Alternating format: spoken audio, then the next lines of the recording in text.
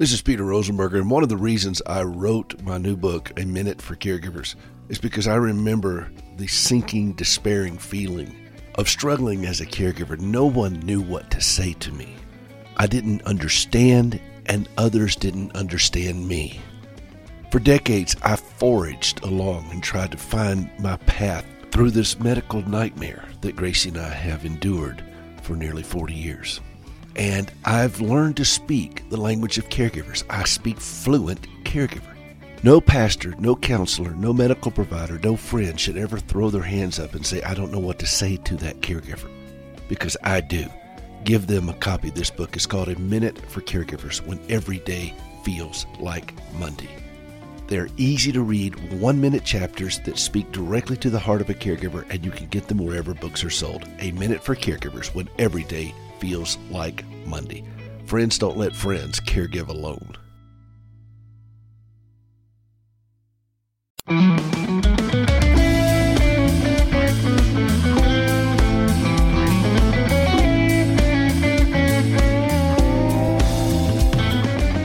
Welcome to Hope for the Caregiver here on American Family Radio. This is Peter Rosenberger. This is the program for you as a family caregiver. More than 65 million Americans right now are serving as a family caregiver, providing more than $500 billion, that's billion with a B, in unpaid care every year.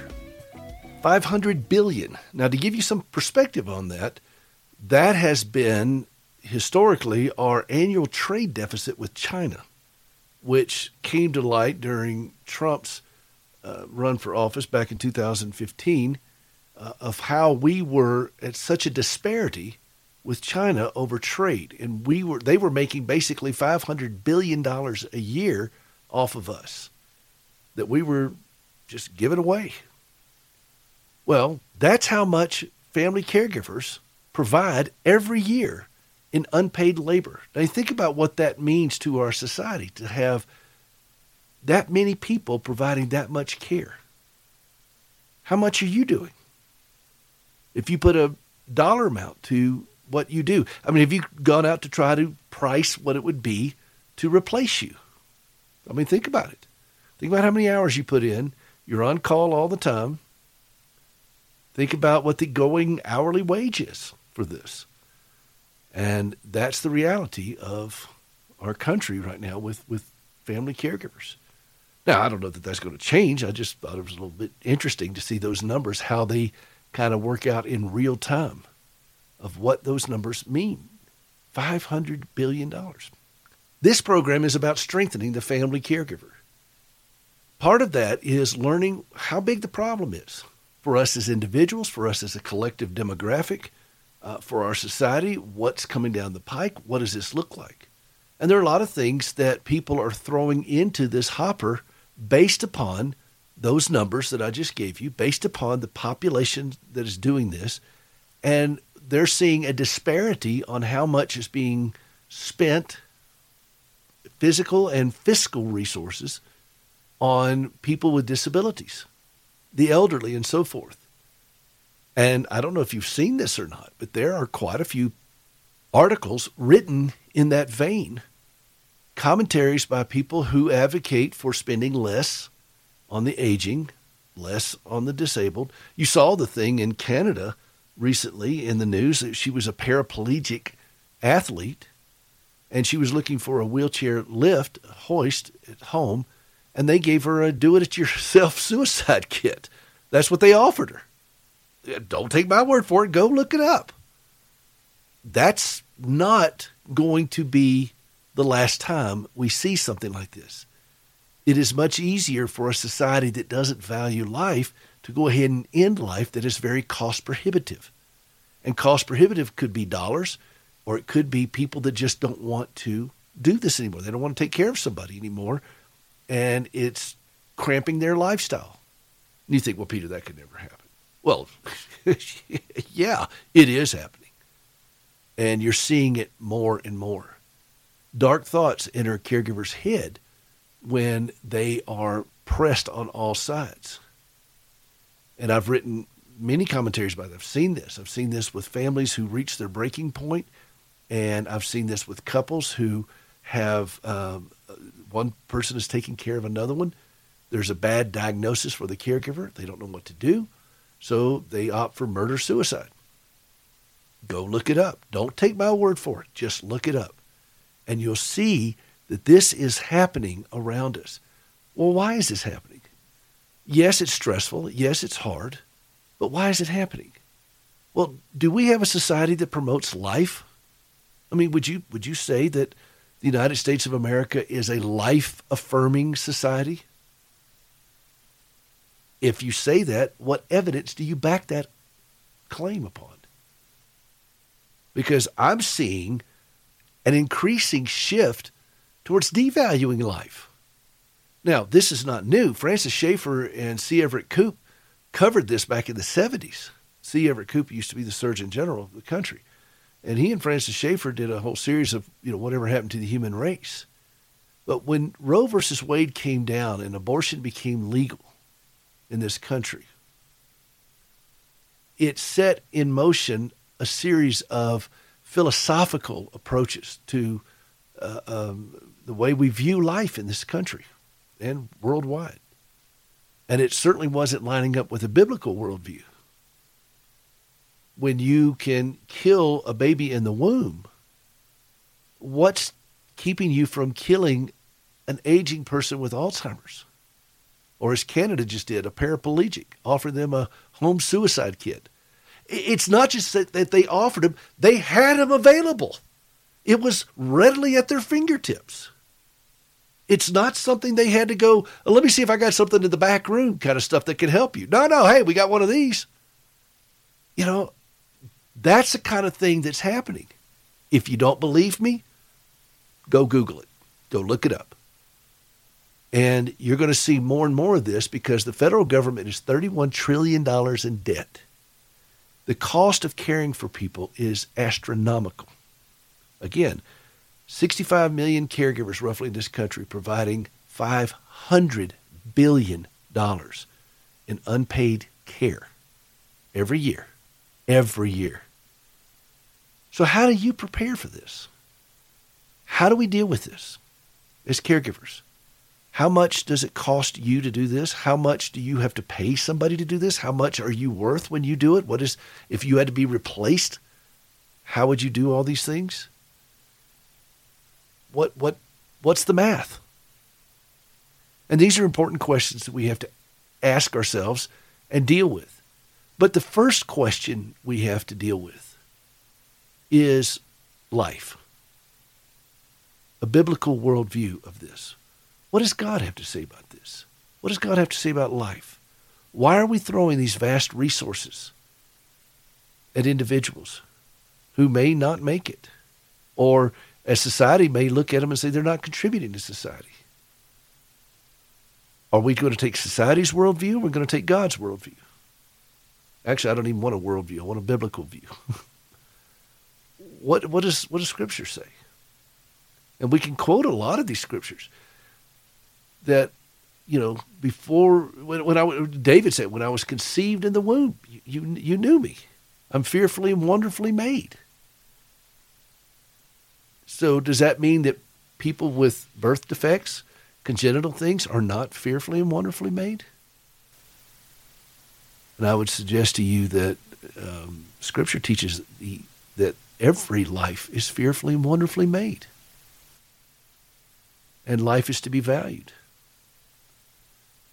But when life becomes cheap, as our society has made it, it becomes a nuisance to bring a child into the world.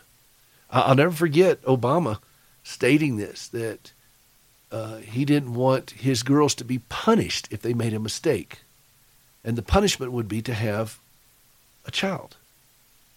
When a child out of wedlock is considered punishment, or a child, an unintended child, how about that, is considered punishment by a sitting president of the United States, what does that tell you about the way a lot of people in this country look at life? And if we're going to devalue life in the womb, or as you just recently saw, this debate about having to care for children that are born alive in an abortion that wasn't successful. And you got an entire political party that's outraged about that. How many exits must we go by on that particular interstate before we start devaluing life after the wound institutionally? As a country, say, okay, we're done. We're going to cut off the care for this type of thing. Well, I got news for you. It's already happening. And it's going to get worse. And we need to prepare for it. We need to prepare ourselves spiritually, physically, and financially. And we're going to talk a little bit more about things like that today, including bringing on an expert who can help us better finish well in life, to have those resources at the end of our lives and the end of our loved one's life. So we're going to cover a lot of ground today, but we always go back to Scripture. That's our authority, every time. This is Peter Rosenberger. This is Hope for the Caregiver. HopeForTheCaregiver.com. Don't go away. We'll be right back.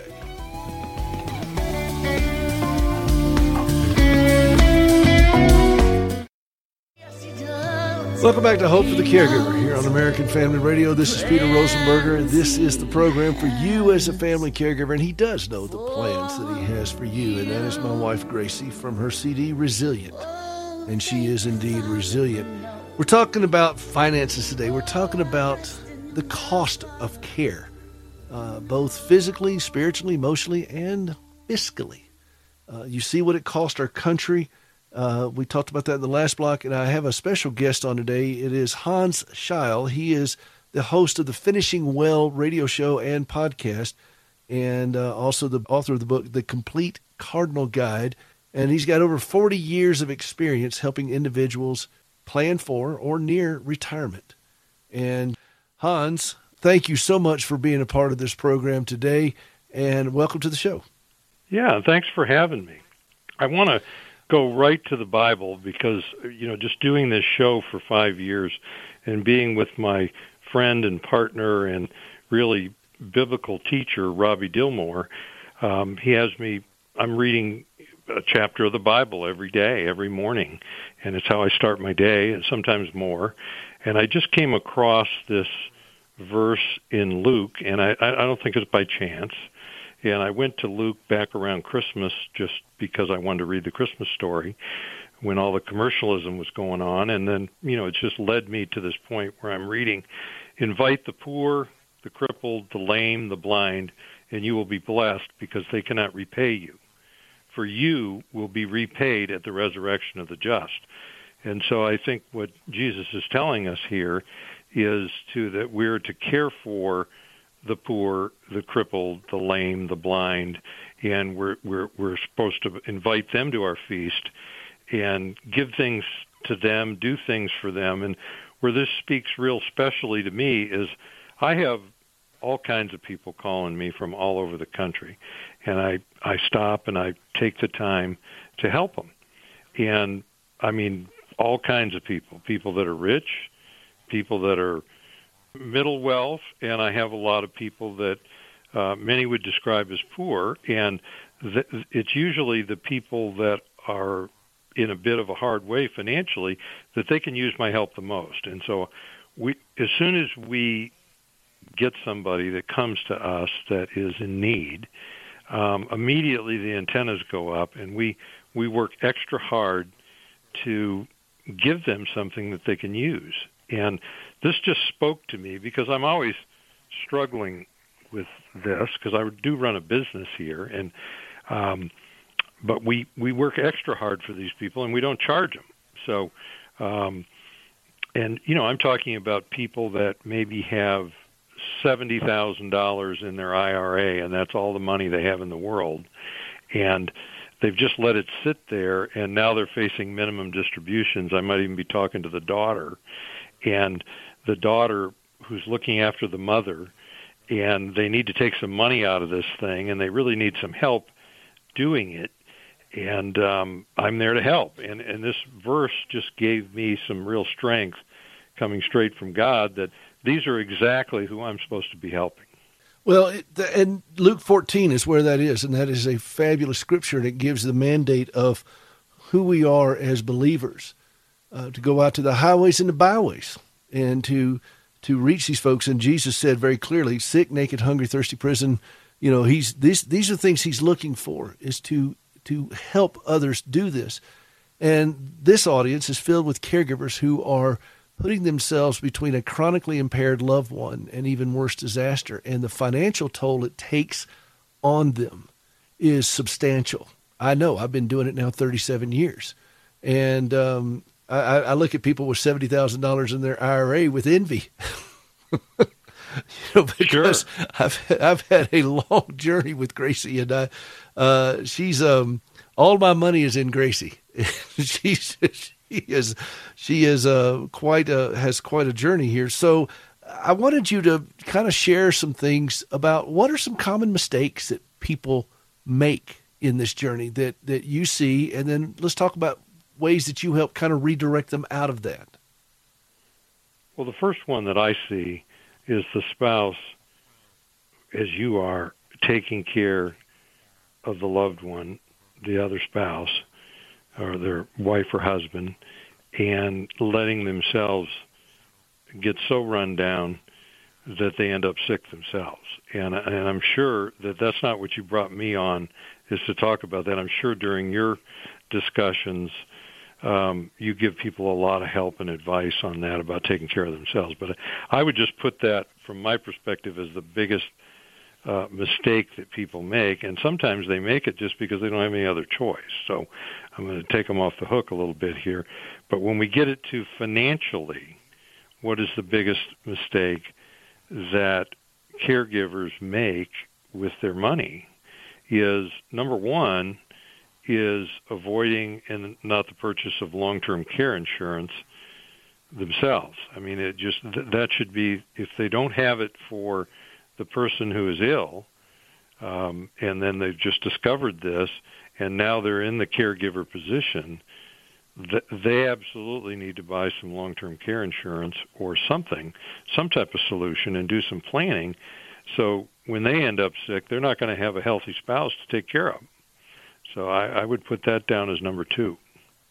How do you distinguish between what's a good long-term care policy to get? What are some warning flags that we should, some red flags that we should be aware of when we go out to purchase these things? What are some guidelines that we need to keep in mind? Well, what I say, there's 4 different categories of long-term care insurance or long-term care planning. And why don't I go over those first? I mean, you've got short-term care, you've got traditional long-term care insurance, which is, I think you were referring to, and I was referring to earlier. That's number 2. Number 3 is going to be this hybrid life long-term care insurance, where there's the mixing of a life insurance policy and a long-term care policy in such a way that if you don't use it for long-term care, it pays off to your heirs after you die in terms of a life insurance benefit. And the 4th category is self-insurance. And you say, well, that doesn't sound like insurance. Well, self-insurance is where about 85% of the country is right now. And they're there by default. So, meaning they just said, I'm not going to do that. I'll just take care of that myself. I'll just pay for it if it happens. And so they're on self-insurance, and they're there by default. And what I'm speaking of is self-insurance by design. So, and that's really what I end up doing with a lot of people who can't qualify for the other kinds of insurance because of their health. Then we're going to sit down and put together a plan. Well, what are we actually going to do if you need care? I mean, what's the plan? And that's what self-insurance by design is. So there's 4 kinds. And right. I want to answer your question of what should people be on the lookout for. Well, the first thing I'm looking out for is, do the person see the need? Because I think you asked the question in the vein, they already see the need, they know they have the need, and I'm going to get to a couple other things here, and I think we're getting a little ahead of ourselves, assuming people are actually going out and looking for long-term care policies. That's true. I don't really think that's the case.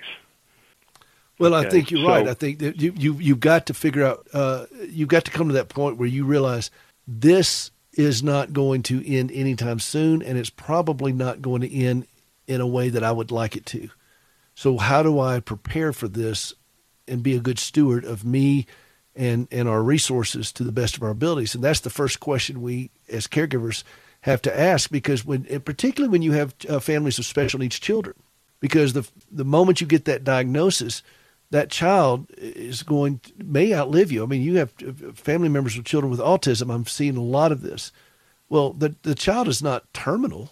And I've got a very close friend of mine whose son now is in his 40s and he has Down syndrome. Well, my friend is in his 70s. And it used to be that Down syndrome children didn't live that long. Well, now they're living a lot longer. And now he's thinking that this child is going to outlive him. So these are hard moments of realization that caregivers are coming to. They're big obstacles in their path. And so that reckoning of, okay, we're going to have to make a decision here is the first step. You're right. And people aren't going out looking. They're kind of pushing this off way out into the future, but it needs to be right around the kitchen table today. That's what I hear you say. Yeah. So that's the first thing I'm going to look for is just like the recognition of the problem and the interest in solving it. And we're going to spend some time there first. Then the next place, or while I'm doing that, we got to look at the resources. So when you're thinking about going out and looking for a long-term care policy, maybe I get them to that.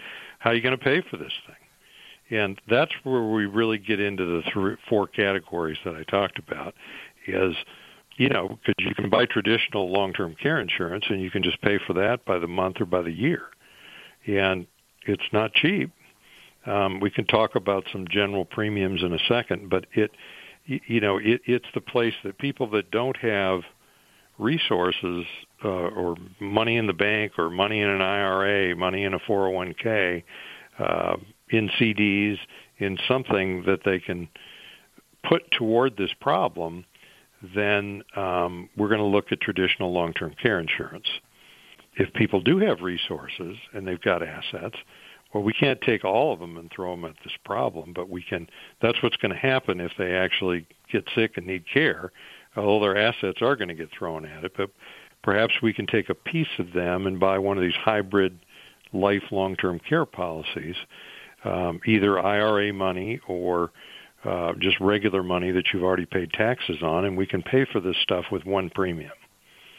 So, or a combination of the two. I have some people that will buy half their policy with a single premium, and then they'll buy a traditional long-term care policy to go along with it.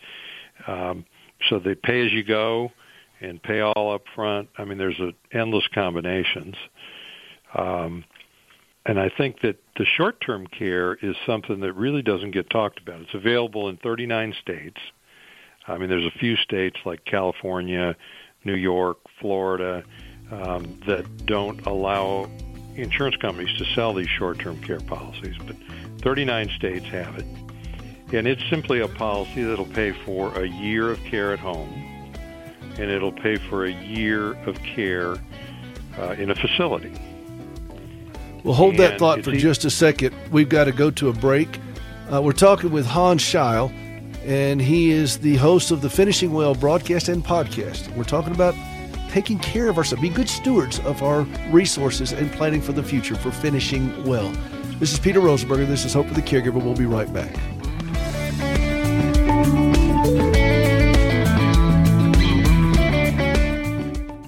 We are talking with Hans Scheil. He is the author of The Complete Cardinal Guide, over 40 years of experience specializing in helping individuals at or near retirement, and he is the host of the podcast and broadcast Finishing Well. And we're thrilled to have him because, finances are a big part of our journey as caregivers. And we do not wish to be in a situation. Let me back up. We're so reactive that sometimes we think, well, we'll wait when that happens. But with finances and with the cost of everything going up the way it is and the intensity of it, we can't afford to wait until that happens to come up with a plan. Then we're going to end up just really in a pickle. And Hans has spent a lifetime helping people avoid that and redirecting out of that. So we're talking about the first thing you talk about is long-term care insurance, short-term care policies, if they're available in your state, some types of life insurance, some policies that you can have to shore up this very vulnerable area of our life. So, Hans, it's great to have you here. Continue on with what you're talking about as we start to look. We don't want to get ourselves in a situation where we're insurance poor, but at the same time, we don't want to be destitute when the unthinkable happens. And with caregivers, we know the unthinkable is right around the horizon here, very, very soon approaching to us. Well, I'm going to just mention when you're starting to shop for this stuff or you're looking for it, I'm going to recommend that you shop for the person to help you with it more than you do the shop for the policy or the company behind it. Because 30 years ago, you would shop policies. You'd invite the person from 3 or 4 different companies out, 3 or 4 different people, and they would each give you a quote and talk about their policy. But today's day and time, most people that sell this stuff represent just about everybody anyhow, okay? And they've got all these options I'm speaking about. And so you really want to pick a person. I mean, you can look up the CLTC, Certified in Long-Term Care Insurance. It's a national association of financial advisors that specialize, and they've had specialized training in it. So that would be one place that you could look. But you really want to interview some people to find the right person that knows, like what I do, about the different types that are available. And we haven't even really talked about health yet, because we started talking about short-term care, and I'm going to talk about that, and that's a good option for people. But what pushes a lot of people there is the person we're writing the policy on, their health conditions. So, like, I have a lady sitting out in my lobby that is a client, and she has MS. And she's doing pretty well. She's in her 60s, but, with MS, it's unpredictable when that's going to hit you and how hard it's going to hit you. But she's certainly, for either traditional long-term care or one of the hybrid policies, she's not insurable. And she may well be not insurable for short-term care, okay? And say, well, why are we talking about her? Well, her health has her in a, uninsurable place. Now, there's a whole lot of people. We have people get declined for hybrid long-term care. They're ready to put up a whole bunch of single premium, and we write a couple, and then one of them just gets turned down because of something like osteoporosis, something like that. And so we're able to go back in and put a short-term care policy on that person. And I'm thinking for a lot of you caregivers out there, you may have health conditions yourself that prevent you from buying traditional long-term care, but I'll bet there's a chance you can get this short-term care. And it's pretty simple. It's going to provide 1 year in a facility.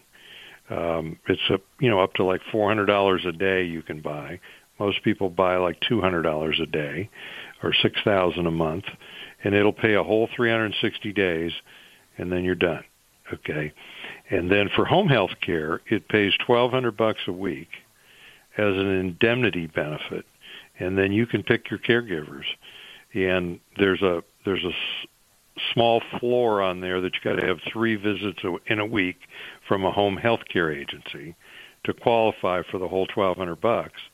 But then they just send you the check, and they'll pay for 52 weeks of care. I mean, that's over $60,000 that they'll pay, and then you're done. So it certainly doesn't provide the several years care that a traditional care policy does, but it doesn't cost as much, and it's easier from a health standpoint to qualify for. That makes sense?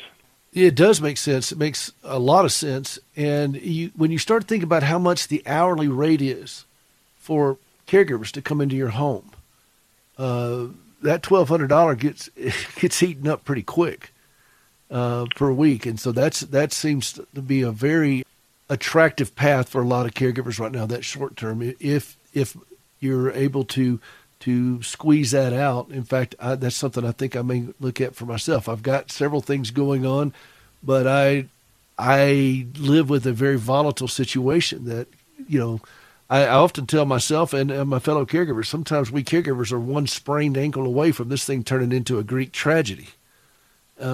Because what happens when we go down? I mean, a lot of times when people start needing home health care, they don't need it 12 hours a day or 24 hours a day. I mean, there's a lot of people that, 4 to 6 hours, 2 to 4 to 6 hours, several days a week can get them along for a while. And the whole idea behind short-term care is I use this with a lot of people that have picked that self-insurance route. And I'm saying, okay, so you've decided not to buy this insurance and just take this risk on yourself. And if you've ever sat down and tried to talk an 85-year-old man or 85-year-old woman that has money into spending some of it on care, you probably have tried to do that, Peter, and you know what I'm talking about. I do. That's not an easy sale. And I tell people that at 60 years old that it would be good for you to buy this policy, and that way your family is going to be able to call somebody up and get them in there, and they're going to have a year to figure out what they're going to do next and how they're going to spend your money. Well, and I've got some friends of mine right now out here who his aging mother, and it's costing quite a bit of money for her. And then they're thinking, okay, what's going to be left over for us? Because they're both in their 50s. And so they're in that spot. So I'm going to be making sure they hear this conversation with you today, Hans, because I think this is what we need, is that clear direction. Okay, here's some options. As I've said for years, don't let your eschatologist be your financial planner, because praying for the rapture is not a financial plan. And you'd be amazed how many people do that, Hans. And so I'm trying to redirect a little bit and say, okay, let's be a little bit better stewards. How about that? So talk about, go to the next one here. And you're shopping for the person, not necessarily the company or that particular policy. You're looking for a financial planner. What are some things you want, besides going out to that place that you mentioned, the national organization and so forth? If you just Google CLTC, they'll come up, and it's a certification for long-term care. And they just put your zip code in there, and they'll just give you a list of people who have been through a training, and they hold themselves out as people experienced. I mean, don't just go with the first one, but that'd give you a good place to start of people that are actually in this business, like me. What kind of question would you ask if I was interviewing a financial planner like this, and I got their name from this organization, and I told them, I said, I'm looking to do this. What kind of question would you ask to kind of get a feel for who they are and what they can bring to the table? Well, I think to go into my first questions that I'm going to ask the consumer calling me is maybe, why do I need this? Tell me why I need long-term care. I mean, it just, if you're the consumer calling in, because you're just setting them up to explain to you maybe what you already know, but you can just play devil's advocate for a second. So I'd start there, and then I'd be looking at what are the questions that they're asking you. I mean, it's just that they need to find out about your resources, and you need to be ready to share that with them, is how much you got bringing in by the month, whether there's discretionary money, whether you have money in your IRA or 401k, whether you've got other money or assets, which are certainly at risk if you're needing care in the future, but you're wanting them to ask you about that, or you need to be prepared to share that, because that's the first place how are you going to pay for this thing? And then we need to get into, which I think you've been on since the beginning, is when we start vetting the particular policies, we need to know how long is the elimination period, I mean, which is like a deductible. I mean, it just, if I get sick and need care, how long am I going to have to wait before I can collect something out of this policy? How much is the daily amount? Does it pay equally for home health care as well as assisted living, as well as a nursing home? How many years is care covered, or what's the overall maximum on the policy? Is there inflation? Because it's fine to talk about it in 2023. What's this stuff going to cost in 2040? And is this policy that you recommend going to be sufficient to cover it then? Have you thought about that? what are the health qualifications of the various policies? And do you have a company, and do you have, I mean, if somebody asked me this of me, do I have several companies and several policies within those companies that will write somebody with health conditions? And, the answer to that with us is yes. And you would want whoever you're doing business with to have a lot of options. Like the lady that has MS, we have something for her.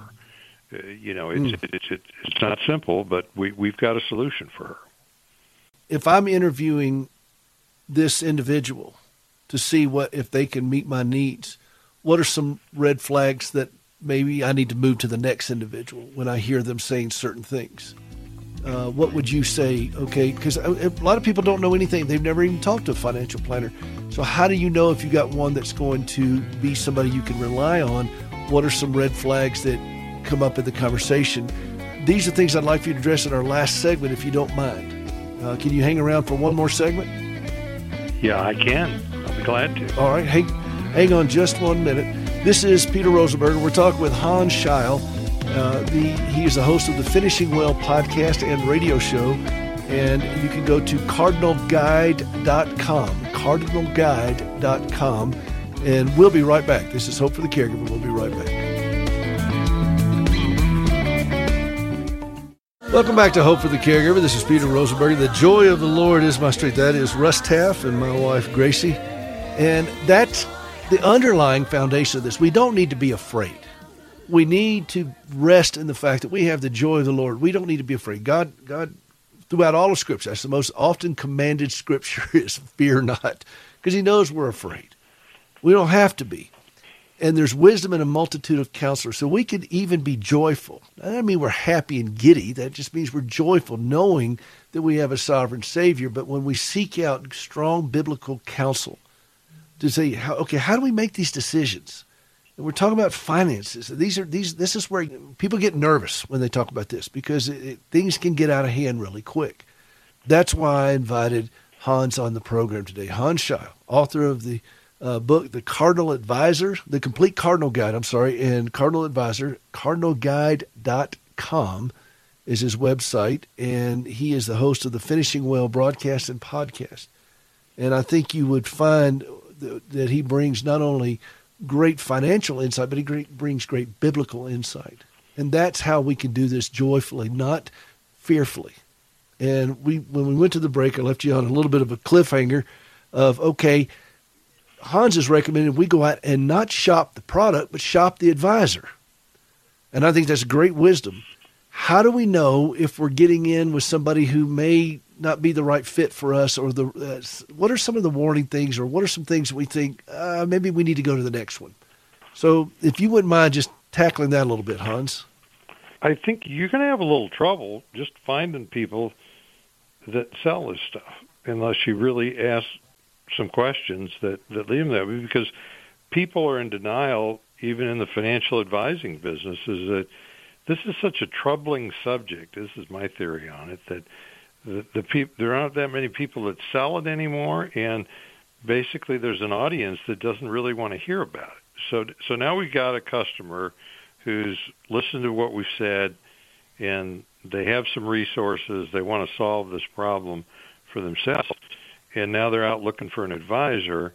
What are some of the things they want to ask them? Well, the first thing that sits in my craw a little bit is the financial person who might work in one of the big banks or one of the big stock brokerages, who has access to these hybrid products, and by hybrid, I mean a hybrid life long-term care, and they don't really know much about it. They just have somebody in their firm that knows a little bit about it, and they're going to say, oh, yeah, we can get you some long-term care. And then they can look at your money, because maybe you have it invested with them, and they're going to take the $100,000 that you can put toward this and go out and shop and find a hybrid policy with somebody in their firm. So I think a question you want to ask anybody that you're going to about this is, how many of these policies have you sold in the last year? How many new customers have you taken on with this? And, if it's 10 or less, I think you got to find somebody else. Just simply because this stuff really requires a person to have a working knowledge of it. So that's one thing, is just asking them the number of policies. And I think you want to ask them, do you sell traditional long-term care insurance and hybrid long-term care insurance, hybrid life long-term care insurance? I mean, those are two distinct types of insurance, and there's a lot of people out there that only sell one of the two, and they don't sell the other. And I think you want to be able to sit down with somebody who sells both and really can offer both to you, depending on which one's right for you. Do you cover this a lot in your podcast? Yeah. These kinds of things? Absolutely. Yeah. Because I want to interrupt you and really encourage people to go out and listen to your podcast and access it, because these are very complex things for so many of us. We feel uncomfortable with it. So I'm glad that you do this, and I love that question. Do you, first off, how many do you sell a year? And do you sell traditional long-term care and a hybrid one? And if they're not familiar with these products, why do you want to buy it from them? That's basically what you're saying. Well, yeah, they're basically just selling you a policy if they've got one or two traditional long-term care, and that's all they sell. And, some of these people think that the hybrid life long-term care is evil. I mean, they've just come to believe that for whatever reason. And then vice versa. A lot of the financial people, which I'm one of the financial people, they only sell the hybrid. So they're only going to sell you long-term care if you got a hunk of money you can throw into it. And they're not well versed on just writing a standard traditional long-term care, which is best for some people. So, what we talk about on our show it's based on the book. There's 7 worries, and I'll just rattle them off real quick. Social Security, Medicare, long-term care, IRA, 401k, planning and tax planning around that, and minimum distributions, income planning, and investment. So when you get retired, your money is more of a source of an income than it is just money sitting in the bank, and we need to plan that out. Estate planning, and planning what happens to your money. And the first benefactor of the estate is the surviving spouse. So for a lot of people, that's really the extent of the estate planning, is making sure their spouse is going to be okay if they meet an early demise or the other one lives on a lot longer. And then the last one is income taxes. So we take those 7 subjects. I'm an expert in all 7 of them. And every week we talk about one of them. They're called the 7 worries. And if you go to cardinalguide.com, you can just find all the 7 worries and all our stuff and all our shows and all my YouTube stuff. I mean, believe me, there's a lot of it up there where we're just talking about it. It's all at cardinalguide.com. Well, and that's a wonderful resource because, the other day I had to fix something. I live way out in rural Montana now. And if you're not somewhat independent, you're out of luck because help is a long ways away. I live 10 miles from a paved road. So I go to YouTube, and I live way out in the middle of nowhere. Montana's been social distancing since 1889. And when I go out to YouTube to find out how to do something, because it helps a long way. I mean, even if I got a service repairman to come out here, it'd be forever to get out here. So you have to learn how to do these things, and there's so many different resources available. And here's a great resource with you of, okay, we don't need to be afraid about this. Let's go get some information. Let's do our due diligence. You've put this out there. This is a real ministry from you. You want people to be able to be confident that they've made good financial decisions, and you've provided a step-by-step. You're holding people's hands while they do it. And I really appreciate you doing this and coming on this program. And I want to keep having you back on because I think this is going to be an area where so many people struggle and they're afraid, and their fear keeps them from making good decisions. And we don't need to be afraid. We need to be confident, and there are resources available that can help us walk through this. And like you said, and please reiterate this for folks who are just now joining the program, you have people come to you with very scant resources, and yet there is a path for help. They can always improve. Fair enough? Well, that's absolutely true. And I just read what I read in the beginning. Invite the poor, the crippled, the lame, the blind, and you will be blessed because they cannot repay you. And I think about that every day. And so when somebody calls me, I get calls. I'm licensed in all 50 states in the District of Columbia. And we do our work by phone and by Zoom. And we take care of people anywhere. And the people that have nothing, they're always, I don't think I have enough to talk to you or whatever. And I just say, just come on. I'll let the Lord decide, who I'm supposed to help and not help, okay? And just tell me your problem. And people, I get a lot of joy out of helping the people that are very much in need. I love that. I'll let the Lord decide. You just come on. That's what we need. And we need more of this, of what you're doing here in our country. And I'm glad to have you as this resource. If people want to find out more about you, again, it's tell us all about your website and how people can get more involved with you. Yeah, it's two words smashed together, Cardinal Guide, GUIDE.com, cardinalguide.com. And, you get there and it's just got the 7 Worries tab, and it's got all our radio shows, all my YouTube shows. You can go on YouTube and you can just type Cardinal Advisors, and that's ORS, ADVISORS. And you go on YouTube, I've got about 200 videos up there, and I'm guessing about 15 of them are about long-term care.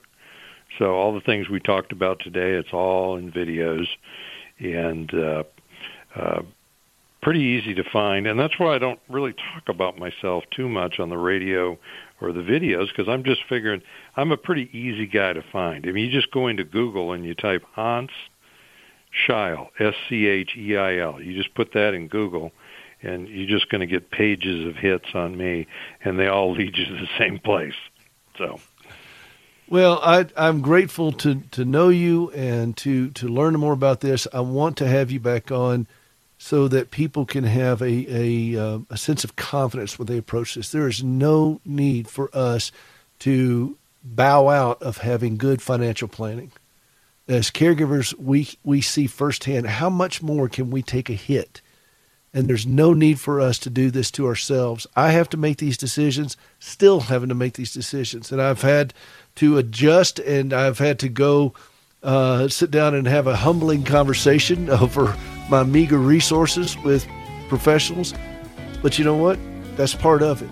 And sure we have a Heavenly Father who does not have meager resources. So let's seek the advice and counsel of solid biblical men and women who can help us on that path to financial healthiness. Healthy caregivers make better caregivers.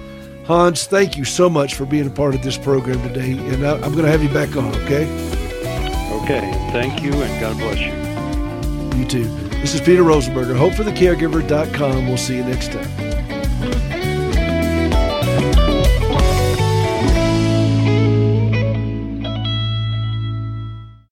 You've heard me talk about Standing with Hope over the years.